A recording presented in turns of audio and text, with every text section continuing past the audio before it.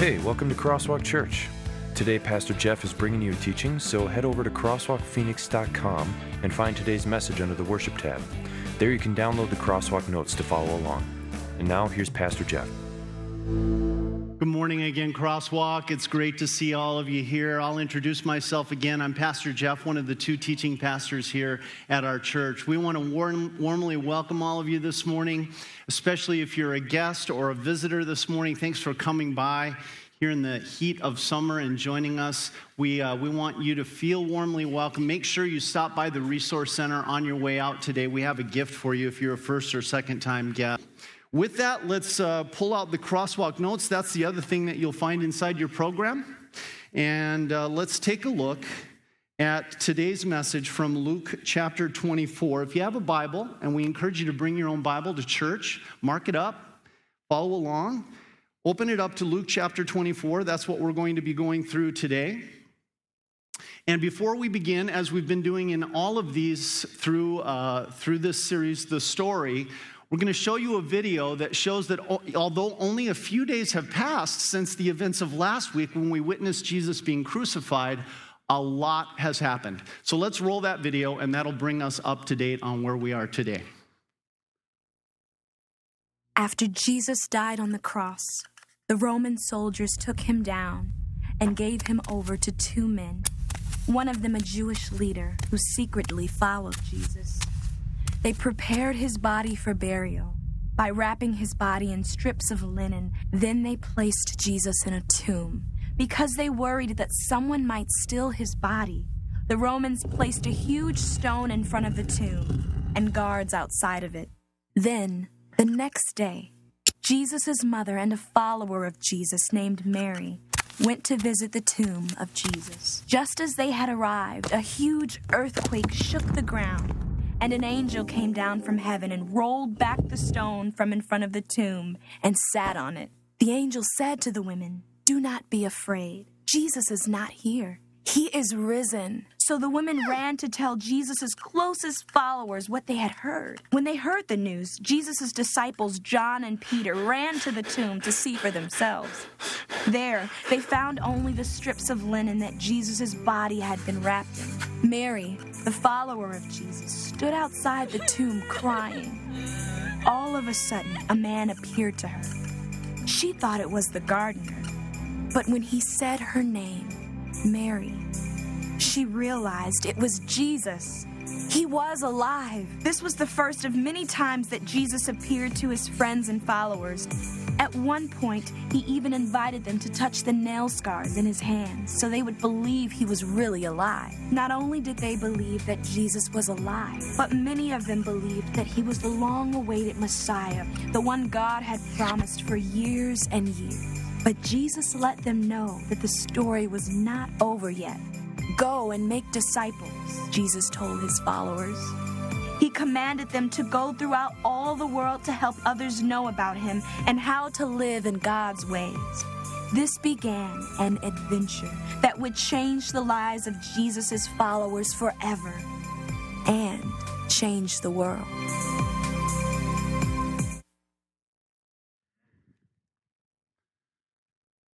So today is a story about the biggest event in the history of the world.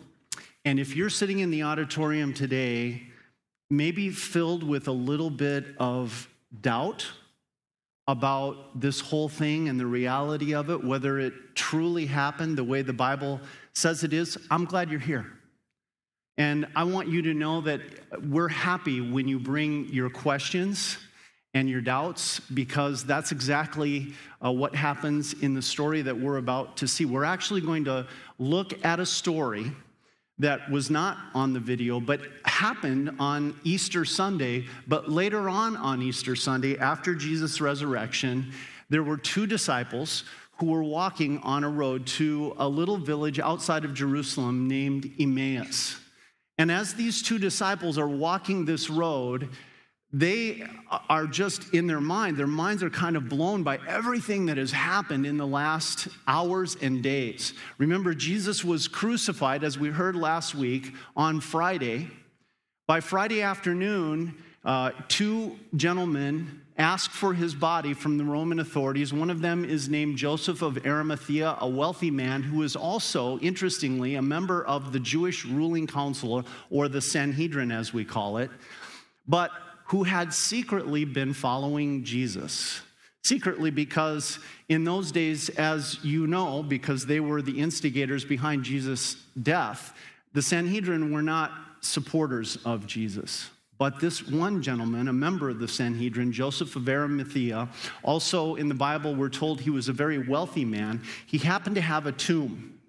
And so late on Friday afternoon, before the Sabbath begins at 6 p.m. on Friday, Joseph goes, and he goes with another interesting gentleman, a gentleman that you've heard of before. His name is Nicodemus. We hear about him in John chapter 3. And Nicodemus is also a member of the Pharisees, considered to be a leader among the Jews, and also a secret follower of Jesus. Remember, when was it that Nicodemus came to ask his questions and express his doubts about Jesus? The Bible in John 3 says he came to Jesus at night under cover of darkness to ask those questions. But now both of these men who had been secret followers of Jesus out themselves. They come out of the closet as Christ followers, and they ask for Jesus' body. They place it in the tomb. 6 p.m., as you saw in the video, the sun goes down. Remember, in Jewish time, the day begins with sunset. So the Sabbath day begins on Friday night for us. It goes all the way through the next day until it's dark again. There's nothing able to be done with Jesus' body on that day. And then on the third day, and we'll even hear these two men say it's been 3 days. On the third day, then, the women rush out to the tomb.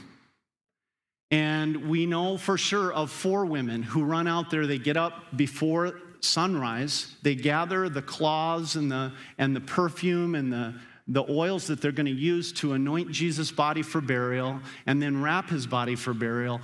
And they head out, reaching there shortly after dawn.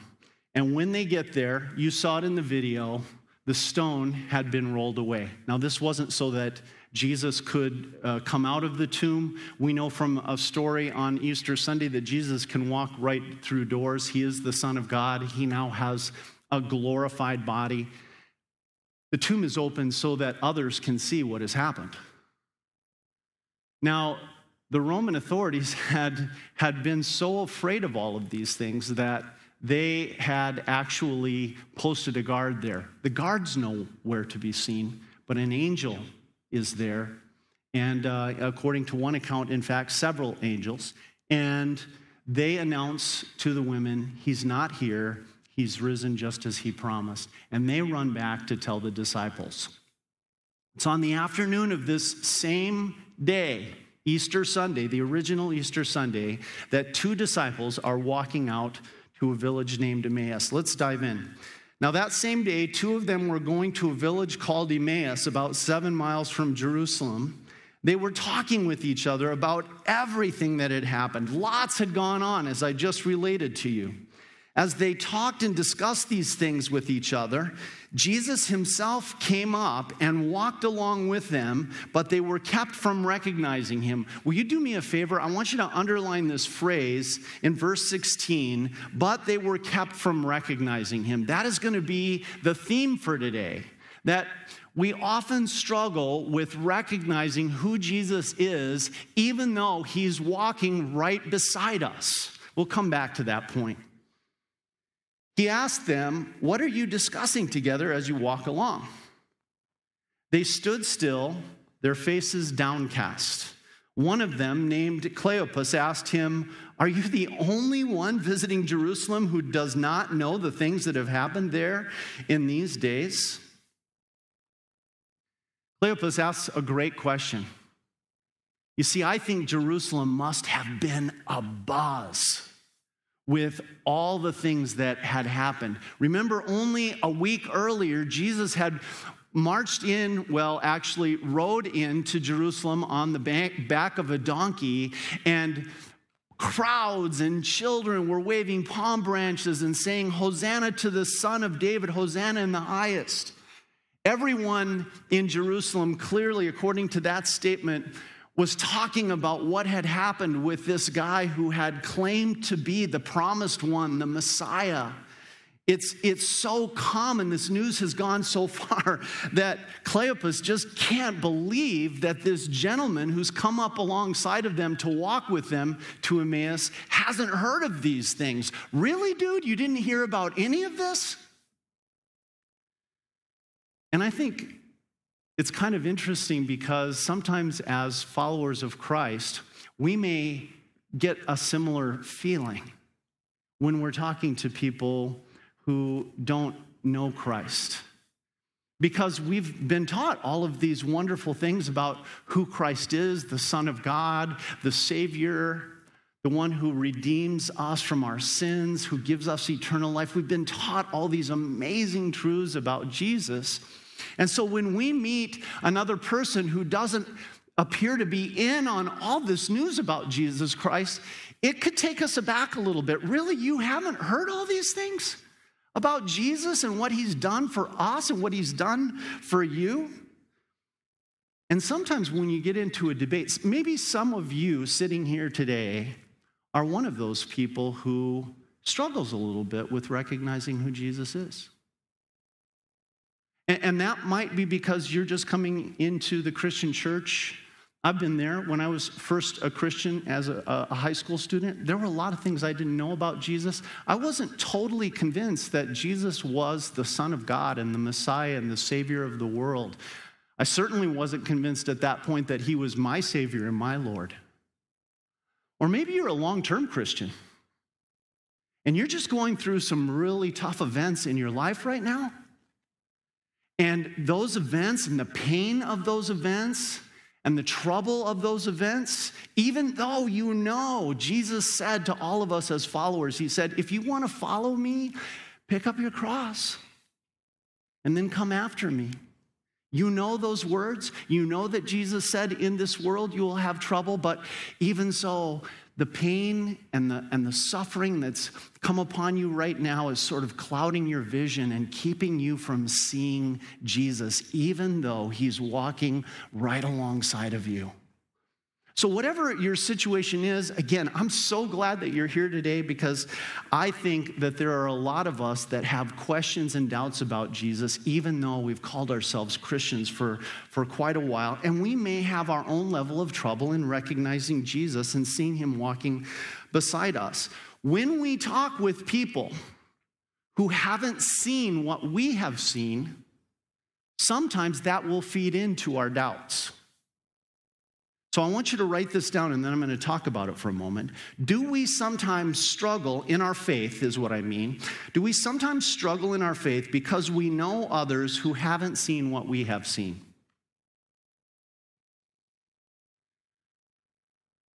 You know, when you begin to talk with others who don't recognize Jesus, they're going to raise questions and objections to you. And some of those questions and objections are going to sound logical and sensible. And that may begin to work at your faith and work at your heart. And maybe raise out questions and doubts of your own. Kind of interesting. This got me thinking about my backyard.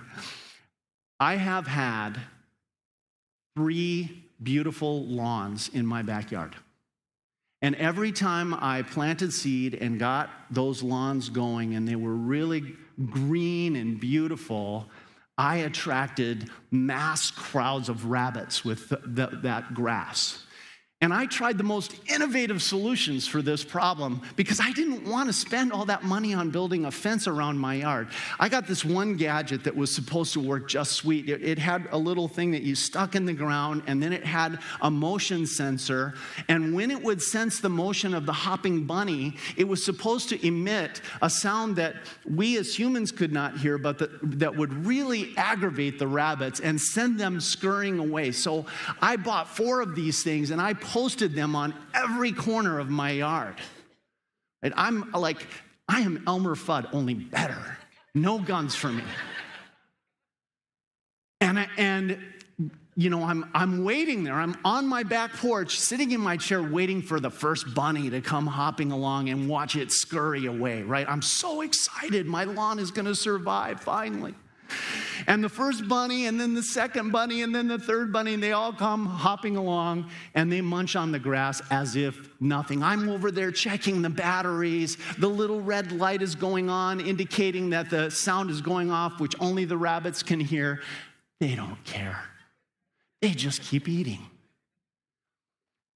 The reason I thought of this story is talking to people who don't have a recognition of Jesus can raise up little thoughts and doubts that are like those bunnies that scurry into our hearts and minds.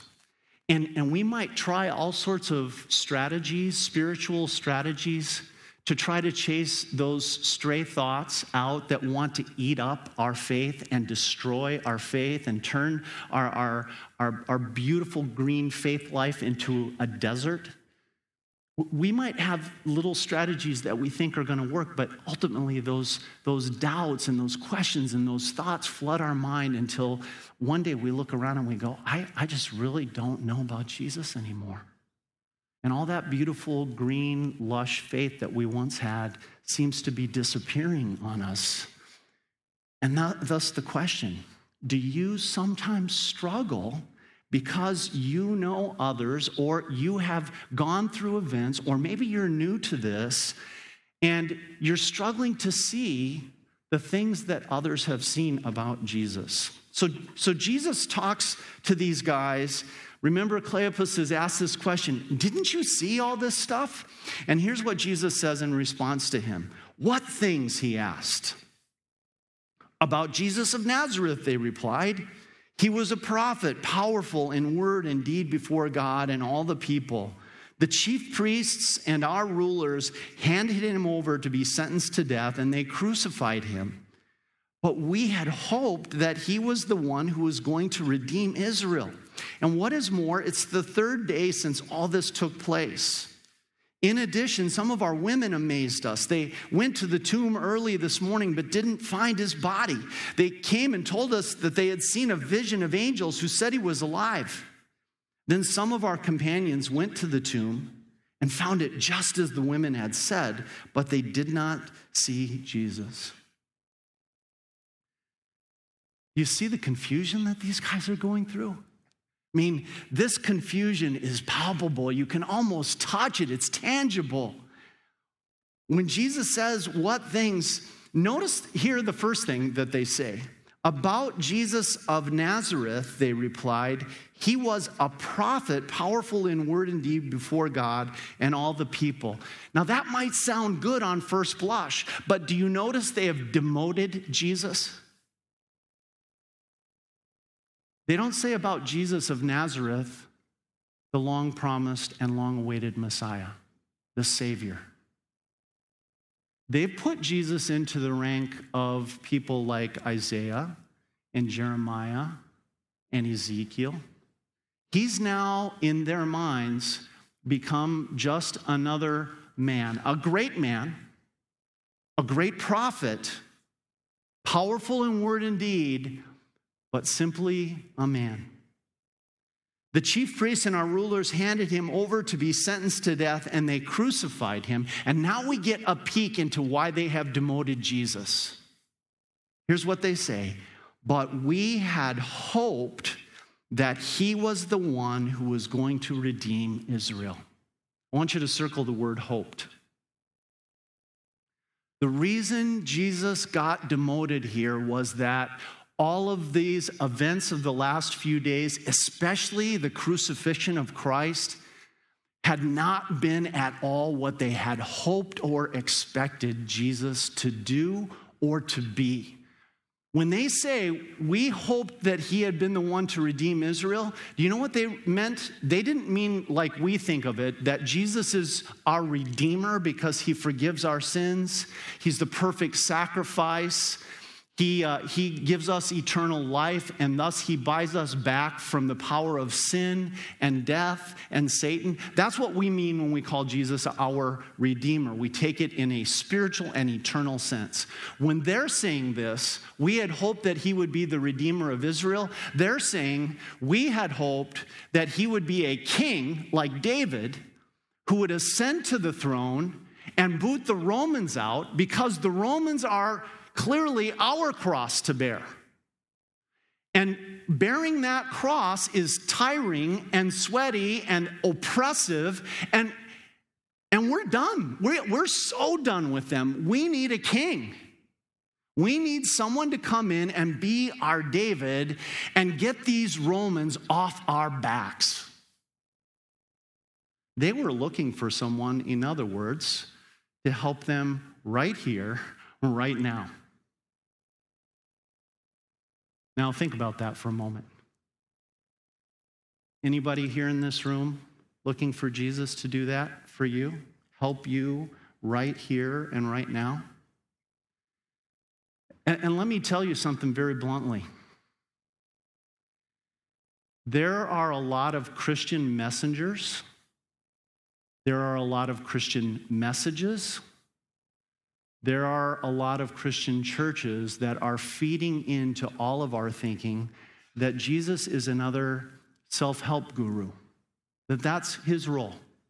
He is here to provide us with self-help wisdom and advice so that our life can get better today. That's the modern version of Jesus coming as the king, the David. Our modern version of that is not that the Romans are going to get booted out. The Romans are long gone. Our modern version of it is that Christianity is all about self-help and creating a better life for myself because I understand how to live in a better way. And the idea that gets embedded in this is that if I live as a Christian and if I do the things that the Bible says, my life is going to improve. I'm going to be healthier, wealthier, and more prosperous. Jesus is going to help me right here, right now. And guess what happens when Jesus instead says to us who follow him, pick up your cross and follow me? Can you guess what happens? Well, we had hoped that Jesus was going to be the Messiah that would take these burdens off of us. I had hoped that when I became a Christ follower, my business life would be more successful. My marriage would just all of a sudden become glorious. And we would get along like none other because we're Christians. My health, well, I wouldn't have to worry about health now, would I? Because I'm a Christ follower. Clearly, I'm going to be better. And even if Jesus has to heal me by a miracle, and I'm, by the way, not saying that Jesus doesn't still heal by miracles, but these are the expectations and hopes that we begin to build up when we think that Jesus is the right here, right now Messiah, the King David, who is going to be our self-help guru, who, if we just follow him, will take away all of our pain, all of our trouble, and all of our suffering. And what Jesus is trying to say, look, do you see these guys? Did you notice what it said? They stood still. I'm going all the way back up to that first reading, verse 17. What did their faces look like? They stood still, their faces downcast. These men were Christ followers, but they were confused. They were downcast, meaning they were depressed, and they were carrying a cross right now because of all of this that was going on. The reason I'm telling you this, guys, is because I love you so much. I really do. And I don't want you to build up false hopes and false expectations. Does Jesus help us in our work life? Does Jesus help us in our marriages? Does Jesus help us with our families and raising our children? Does he help us know how to interact with our friends? Will we generally maybe be more healthy if we don't do the sinful things that God says not to do in the Bible? The answer to all those is yes, but that is not where to hang your hopes because Jesus is so much more than that. So much more. Jesus' real value to you is that he assures you that death is not the end. This life is a blip, and whatever pain or agony or suffering, I don't belittle that. I know. I've been through it. You know that I've shared with you my own clinical depression. I know how agonizing it can be. But at the end of the day, while Jesus can at times help us with these things, he also says, in this world you will have trouble. Pick up your cross and follow me. Your real hope is not this life, but the life coming after this life. And that is what I, your Redeemer, am offering you. That is the meaning and the story of the resurrection. Because Jesus is raised from the dead, we too one day will go on through faith in him to enjoy an eternal life in heaven with God. Meanwhile, here, we struggle. We have questions. We have doubts. So write this down. Do I sometimes struggle because I'm not even sure what to believe myself? And the answer to that is likely going to be, if you're very, very honest with yourself, yes. Look at these two. They're struggling because they're not sure what to believe themselves. Does this mean that they're not Christ followers? No. They're Christ followers. They're just struggling with their questions and their doubts right now. Jesus said to them, he said to them, how foolish you are and how slow to believe all that the prophets have spoken. Did not the Messiah have to suffer these things and then enter his glory? Now, I love this part. It's the reason I broke it here, because this short part is so cool. You see what Jesus is saying here? I want you to underline the word foolish. Then underline the words slow to believe. And then underline the last sentence, have to suffer these things and then enter his glory. What kind of question is Jesus asking? In high school English, you would have learned that this is called a rhetorical question. And what does a rhetorical question ask? It asks a question to which you already know the answer. It's called a rhetorical question because the person who's asking it knows that you already know. That's what Jesus is asking this. And so by asking a rhetorical question, Jesus is saying what? He's saying, guys, listen, you two. You already have all the facts you need. This is not a question of me giving you more facts so that I can prove that what went down the last couple days is what was meant to go down, what was always intended to go down. You know the story. Don't come and act like you don't know the facts or that you need more facts. You don't need more facts. By the way, I'm challenging you a little bit. I think that's still true of many of us today. We know the facts. By the way, also, this is the reason why we often at Crosswalk ask this question. You've heard me ask it a number of times. You've heard Pastor Dan ask it. You'll hear us ask it in classes, 101, 201, 301. We put it sometimes on those study sheets for growth groups. And do you know what the question is? Do you really believe that what you believe is really real? And when we ask that, you know what we're saying? You already have all the facts you need. Now are you going to believe those facts? That's what Jesus is asking. And what he's saying is, you don't need more facts, you need more courage. You don't need more facts, you need to stop being fools. Wow. Because all the facts have been laid out to you again and again and again. You followed Jesus around for 3 years, didn't you? Didn't he teach you? Didn't he tell you plainly he was going to die? Didn't he tell you that when this temple is destroyed, 3 days later it will rise again? And you knew he wasn't talking about that temple. He was talking about himself. You have the facts. Now, do you really believe that what you believe is really real, or are you foolish and cowardly? What you need is not more facts. You need to stop being fools and stop being cowards. Be wise and be of good courage, and believe that what you believe is really real. That's what Jesus is saying. Now, the interesting thing, flip the page. Fill in your blanks, and then you're going to see something pretty cool. Do we sometimes struggle because we simply don't have the wisdom or the courage to believe? You have the facts. They're laid out right here in the Bible.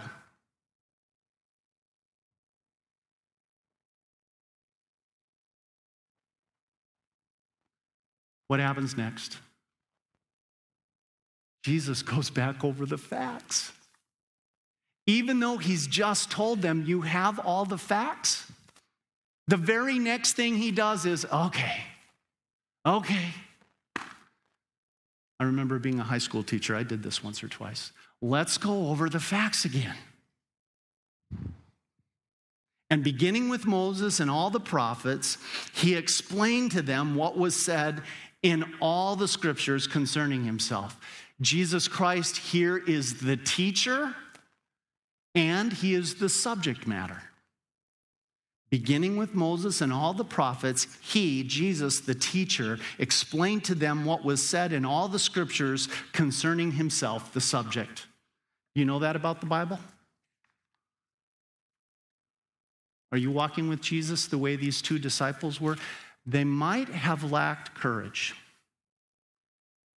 And they surely lacked wisdom. Jesus said, how foolish you are and how slow to believe. But they did this one thing so beautifully well. They just kept walking with Jesus. And they just kept listening as Jesus walked them through the scriptures. And do you know you can do that too? Jesus wants to be your teacher. And he can teach you right here in the Word of God. Do you take time every day to allow Jesus to be your teacher by having a little quiet time, opening up the pages of your Bible and starting to read and seeing what Jesus has to teach you? And you know what the subject is going to be? Whether it's Genesis or Exodus or Isaiah or Jeremiah or the Psalms or the Proverbs or Matthew, Mark, Luke, or John or Romans or Galatians or Revelation, do you know what the subject matter is going to be throughout this entire book? You do know. Because Jesus taught them going through the entire scriptures about whom? About himself. Jesus is the subject, and he's also the teacher when we sit down and we read our Bibles.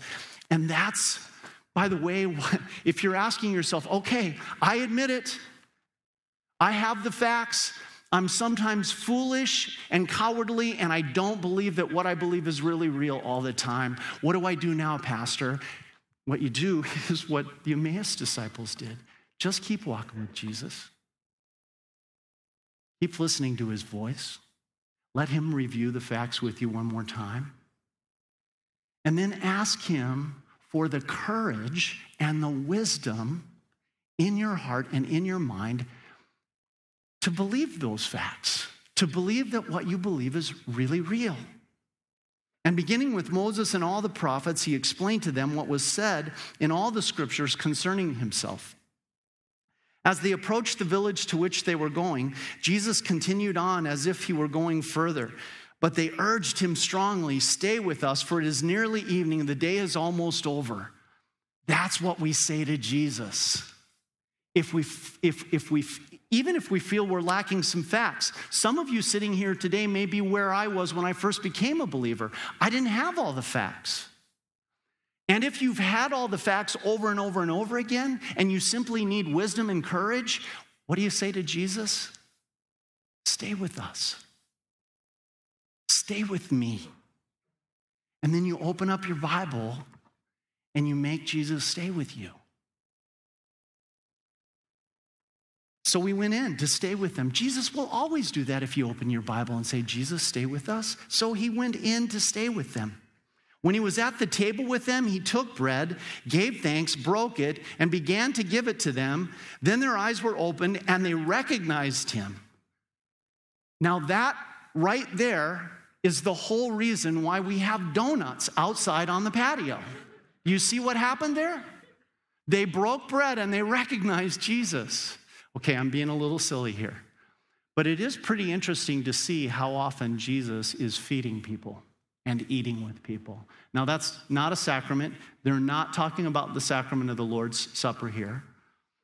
But when they sit down to eat a meal with Jesus, the evening meal, their eyes are open and they recognize him, and then boom, he's gone.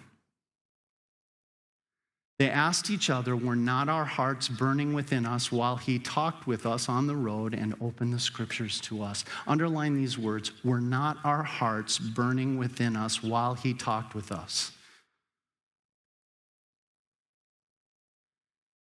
These guys wanted more of Jesus, and they got more of Jesus. And when he is gone,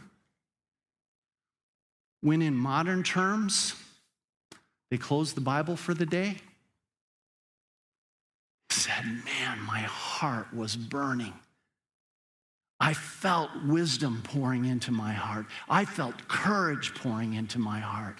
I felt facts pouring into my mind that I can base my life on. And my heart burned within my chest.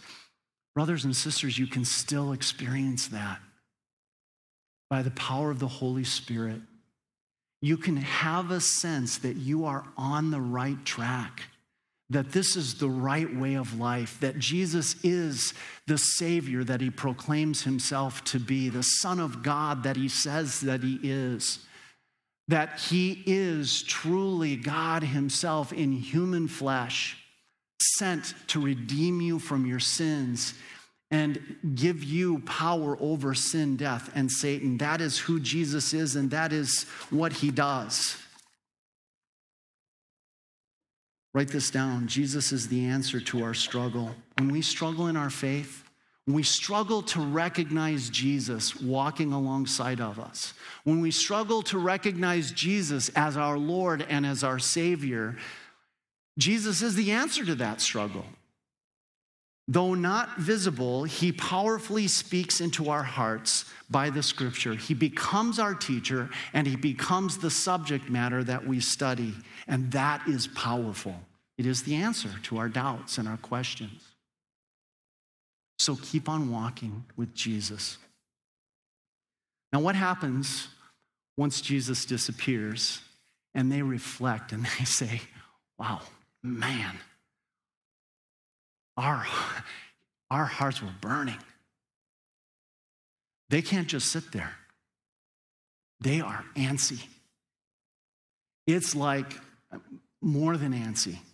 It's like fire ants in their pants. They have to get up.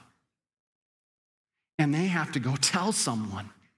They got up and returned at once to Jerusalem. There they found the 11 and those with them. And you saw it in the video. The very last part of the video, those faces keep popping up. And it talks about Jesus' command, now go and tell others.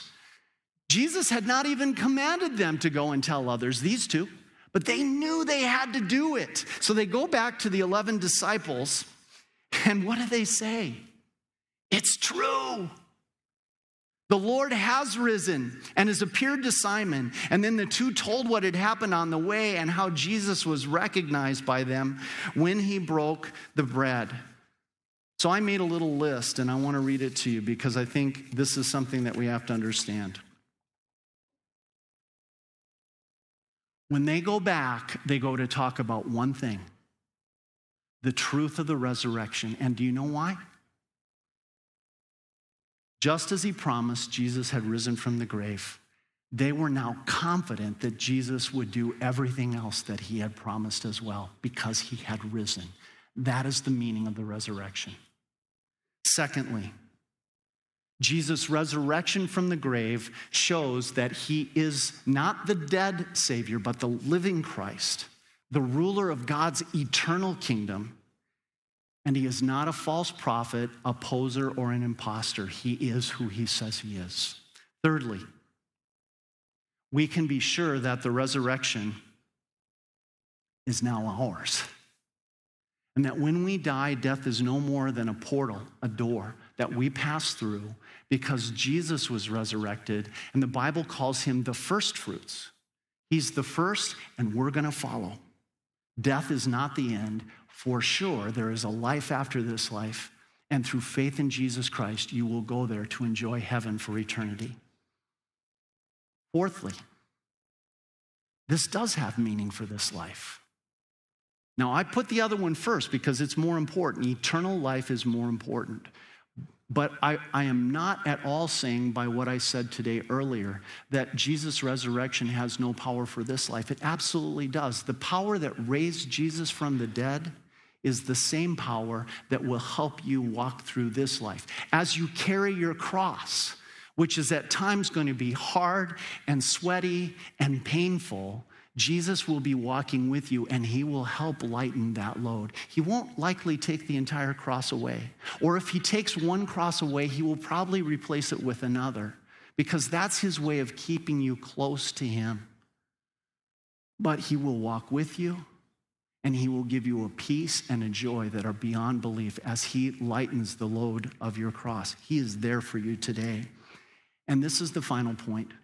The resurrection of Jesus, as you can see with these two disciples, is the power and the truth for our witness to the world.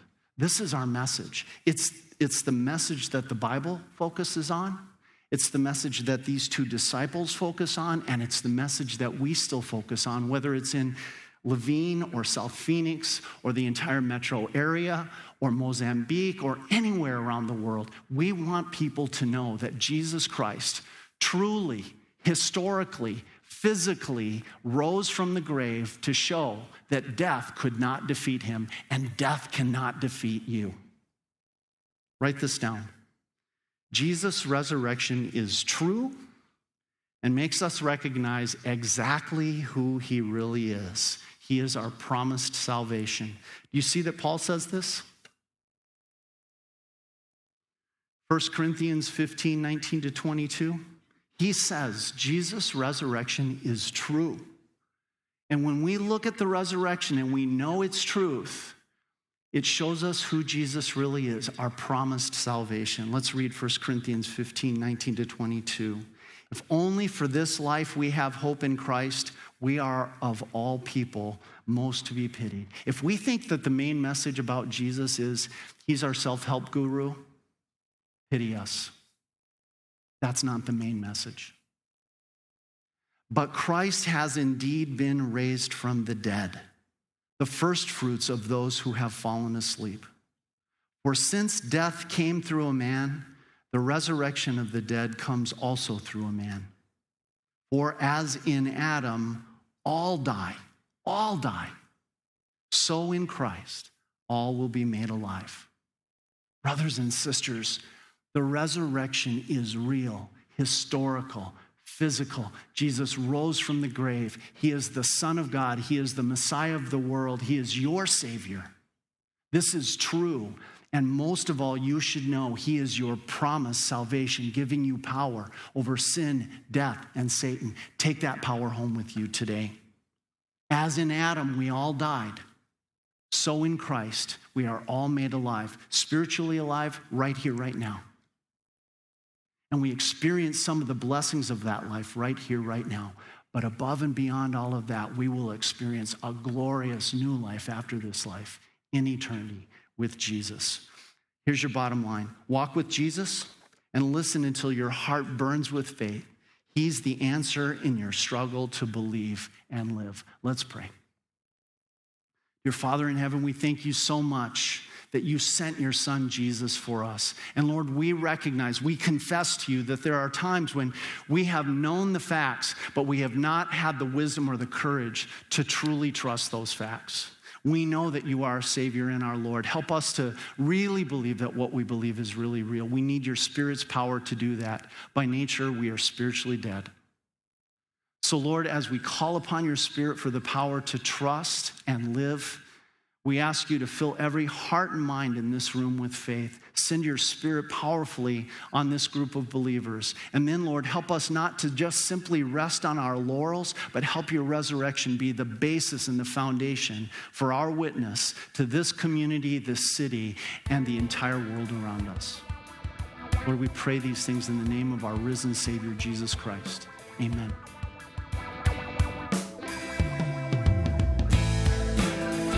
So, before we close, if you would like more information about Crosswalk or to listen to other messages, head over to crosswalkphoenix.com or come and see us.